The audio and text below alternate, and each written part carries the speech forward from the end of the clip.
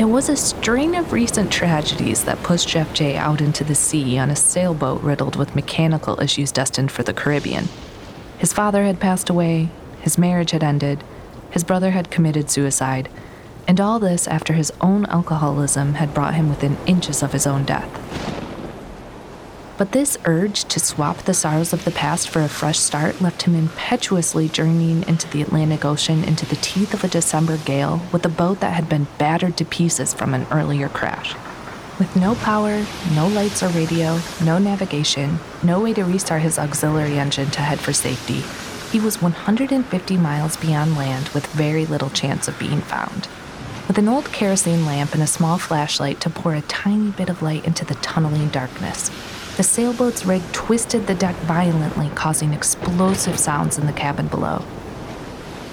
Jeff lay for 7 days waiting to die before Good Samaritans found him and picked him up in a small dinghy and ferried him to their marina.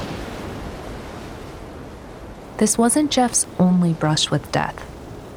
It wasn't the only time a miraculous last-minute hand pulled him from the clutches of death into the light. It wasn't the only time Jeff was living in seemingly interminable darkness. The darkness of the ship's near-death experience was serene compared to the battle with addiction he's been living his whole life. Welcome to Detroit Stories, a podcast on a mission to boldly share the stories of the people and communities in Southeast Michigan. These are the stories that fascinate and inspire us. Being a mom is the most challenging and rewarding job in the world. At Catholic Charities of Southeast Michigan, they make it a bit easier for moms who are feeling alone, struggling financially, or who need an extra hand to help them establish a secure and happy family. To learn more about the ways you can help moms in need, visit ccsem.org/respectlife. Jeff's upbringing didn't have the appearances of a life destined towards alcoholism. He grew up in Grosse Pointe, the oldest of 5 children, the son of a lawyer and stay-at-home mom. And you wouldn't have been able to tell it by looking at me at 18 years old. You know, my dad was an attorney and business owner with my grandfather. My mother was a homemaker who did a lot of volunteer activities. It was a pretty normal family, and I went to Catholic school, grades 1 through 10. So I was going to Mass all the time and was an altar boy, head of the altar boys at St. Paul's, and so I had been instructed in the faith and had a lively faith growing up. I mean, my father would get down on his knees with my brother and myself when we were growing up, little boys, teach us how to pray, the Our Father, the Hail Mary, et cetera, et cetera. I was a National Merit Scholar. I was president of our student association at my high school and had gotten lots of offers to good universities and colleges and so forth. And really nobody could tell by looking at my outside what was going on the inside. On the inside was a man tortured by his newfound loss of faith and love with philosophy that left him asking questions and looking to himself for the answers. But that faith kind of evaporated in high school, I would say, much because of the intellectual fashion of the time.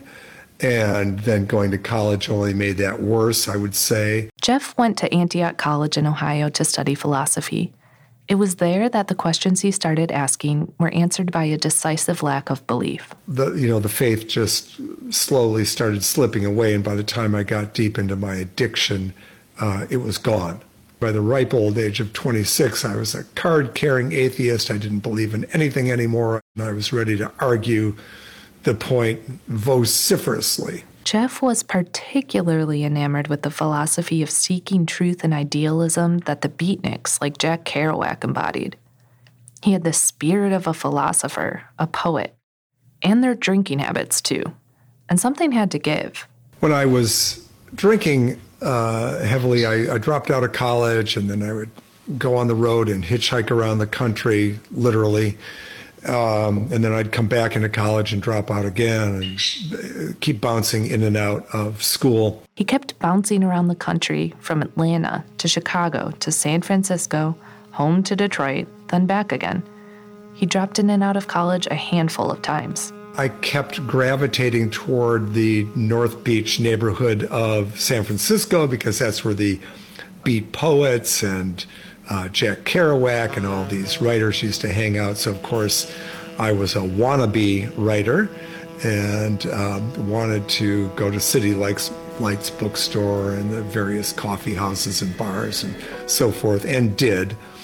But I was not able to really produce anything because I was going so far into my addiction.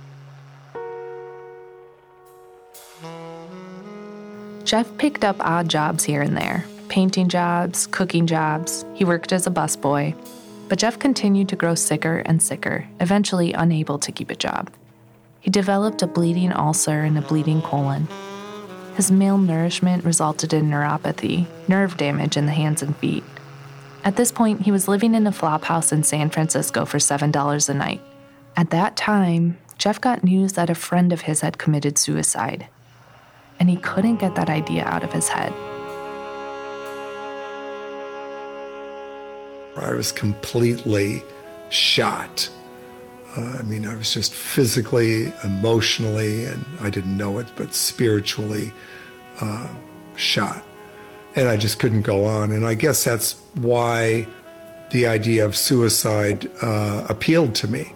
I didn't understand, I didn't really know anything about alcoholism. I didn't know anything about AA or treatment or anything like that. So I knew I couldn't really go on, and I didn't really want to die some miserable death. So suicide seemed like a way of taking the matter into my own hands and somehow offing myself. And I cringe when I think of it now, but at the time it seemed reasonable, which only goes to show that when you're relying on your own thinking and you're the one with the problem, you're really not going to get to a very sensible solution. In fact, you're most likely to get to a really bad solution. And I almost got all the way there. It was chance, he assumed, that his family found out where he was staying. He had long given up on believing in Providence. But whatever you call it, he got a lifeline. A friend of Jeff's brother was vacationing in San Francisco and saw him on the streets and thought he recognized him. He followed him to the flop house he was staying at and immediately called his family. He said, "You got to find him. He went into, this is the address of where he went in, and he's going to die. You've got to find him." And they did. And this was in 1981, long before the era of cell phones, internet, anything, so it was all very old-fashioned landline, find the number of the payphone in the basement of this flop house. It was crazy, the work that they had to do to locate me and find a way to speak to me. But they did it, and really got to me just in the nick of time. At first, Jeff blew them off. He went, got a drink, sat in the park, and then got the nerve to call them back. Finally called them back because I realized, I just wasn't going to make it. So that's how that transpired. They were able to bring me to a moment of clarity because I realized that I really was going to have to kill myself, and they got me on the phone, and my father asked me, "How are you doing?" And there's nothing magic about that question, but I thought, well, let's see here. I can't walk. I'm bleeding from both ends, and I'm going to kill myself in about 15 minutes. This is what I'm thinking. I'm not saying it. But the sun was shining, the birds are singing, and, I all of a sudden said the most intelligent thing I'd ever said in my life, which is, I think I need to go into a hospital. Well, boom, boom, boom, boom, boom. I don't know where it came from, but the next thing I knew, there was a plane ticket home. The next day, he was at Hurley Hospital in Flint, where the first detox bed was available. And I was sick, sick, sick.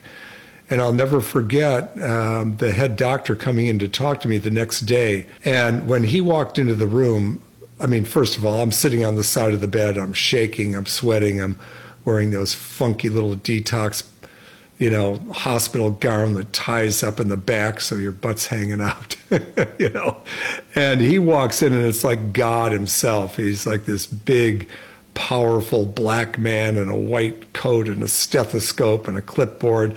And he pulled up a chair and he got right up in my face and he said, "Boy," and I just about jumped out of my skin. He said, "Boy, you've got a disease."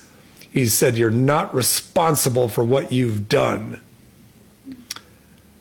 And I said, "Great." And he said, "But you're responsible for what you do now." And I said, "Shoot." Actually, I didn't say shoot, but it's like that. He said, "Your disease is incurable."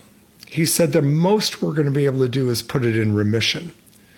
We're going to give you a program to follow, 12 steps. You follow that program, the disease will stay in remission. You stop following that program, and the disease is going to kick you in the butt again." And he stood up and he walked out. I didn't have any idea what he was talking about. I didn't know anything about disease or 12 steps or anything, but I remember that little homily as though I heard it yesterday. Jeff learned things in their discussion he had never known about alcoholism before. While his mother had battled alcoholism growing up, he had no understanding of alcoholism as a disease, an illness. For the next 10 days, he detoxed in the hospital. He attended his first AA meeting right in the hospital, and then agreed to go to a 30-day inpatient program at Maple Grove. AA and the program helped Jeff get sober, but he wasn't sold on the spiritual aspects at the heart of the 12 steps.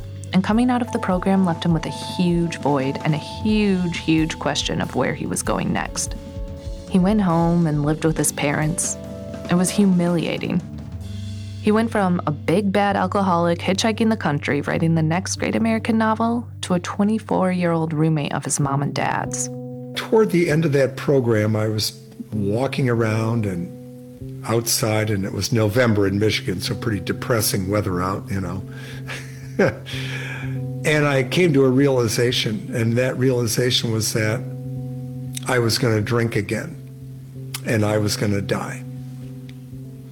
And I'm like, no. But I realized, no, you're going to drink again, and you're going to die. And I didn't want to drink, and I didn't want to die. But you see, I was still locked in that atheism, that I could not grasp this power greater than myself, God as I understood him. I couldn't get to the spiritual peace at the heart of the 12 steps. As an atheist, the question spoke out into the void, a starry sky with no response. So I was desperate to find a solution. I was thinking about it all afternoon, all night, but when you're locked in that place, then I'm the only solution, but I'm the guy with the problem, so that doesn't work. And finally, in the middle of the night in my treatment center room, I got down on my knees and cried out to the God I didn't think I believed in. And I just said, "God, help me. God, help me."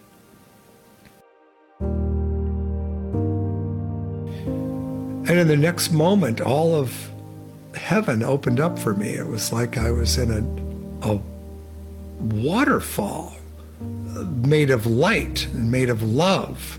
And it was just washing every foul thing out of me. I was in the presence of Christ. I was in the presence of this great power that created the universe. And it was amazing. And I knew this was the most amazing experience of my life. And I realized I was going to be able to stay sober because it wasn't me anymore. There was a God. There was a power greater than myself. I just had to accept it. I had to believe. I didn't need, to get into some theological argument. This was a matter of the heart. And this tremendous spiritual experience. I'm still on my knees experiencing all this. Suddenly, step 1, step 2, step 3 were not fantastical nonsense, but like the beads of a rosary, prayers sustaining him from one moment to the next. He knew it wasn't possible to have an experience like this every day. Lightning can't strike twice in the same place. But he was also set up in a space to succeed. He went to AA meetings. He met with his sponsor. He took things one day at a time, just as he had when he was living with a pocket full of change too short to buy a bottle each day. Now I was going to have to start working the program. Because with rare exceptions, God works through people. I mean, it's great if you get to have the white light, lightning bolt experience like I have, but most people don't. And it's not going to be repeated on a daily basis. So I realized that God works through people. Where do I find the people who understand my story? AA. So I started to go, and they were so kind and they were so welcoming, and they just said, keep coming back. Jeff came back the next day, and the next day, and the next day. These were the people that buoyed him when his dad died 16 months after getting sober. These were the shoulders he cried on when his young marriage ended. And these were the meetings that stitched together his broken pieces when his brother committed suicide a few years later. They were the group that applauded him when, after 5 years sober, he pursued a career in alcohol and drug counseling. So life continues to be difficult, right? Life is not a bed of roses. There are wonderful times. There are fantastic things that happen. There are terrible things that happen. That's part of the warp and woof of our existence. But the friends that I have in recovery and the program itself and my faith have continued to get me through. And I'm just so grateful for everything that I've been given, because left to my own devices, I would have wound up dead. Even after getting help, if I hadn't really surrendered at depth and set aside my intellectual arguments and really reached out with my heart and soul, I wouldn't have made it. Pray that, exactly right. There's a saying in AA that pain is the touchstone of all spiritual growth, and I think that there's a lot of truth in that. And a lot of times people just have to experience a good deal of pain, I know I did, to break through that pride. Today, Jeff works with families in the thick of rescuing their own addicted family members as a clinical interventionist and addiction specialist. He has been guiding families into recovery for more than 30 years. His work has appeared on CNN, PBS, Forbes Online, and many professional journals.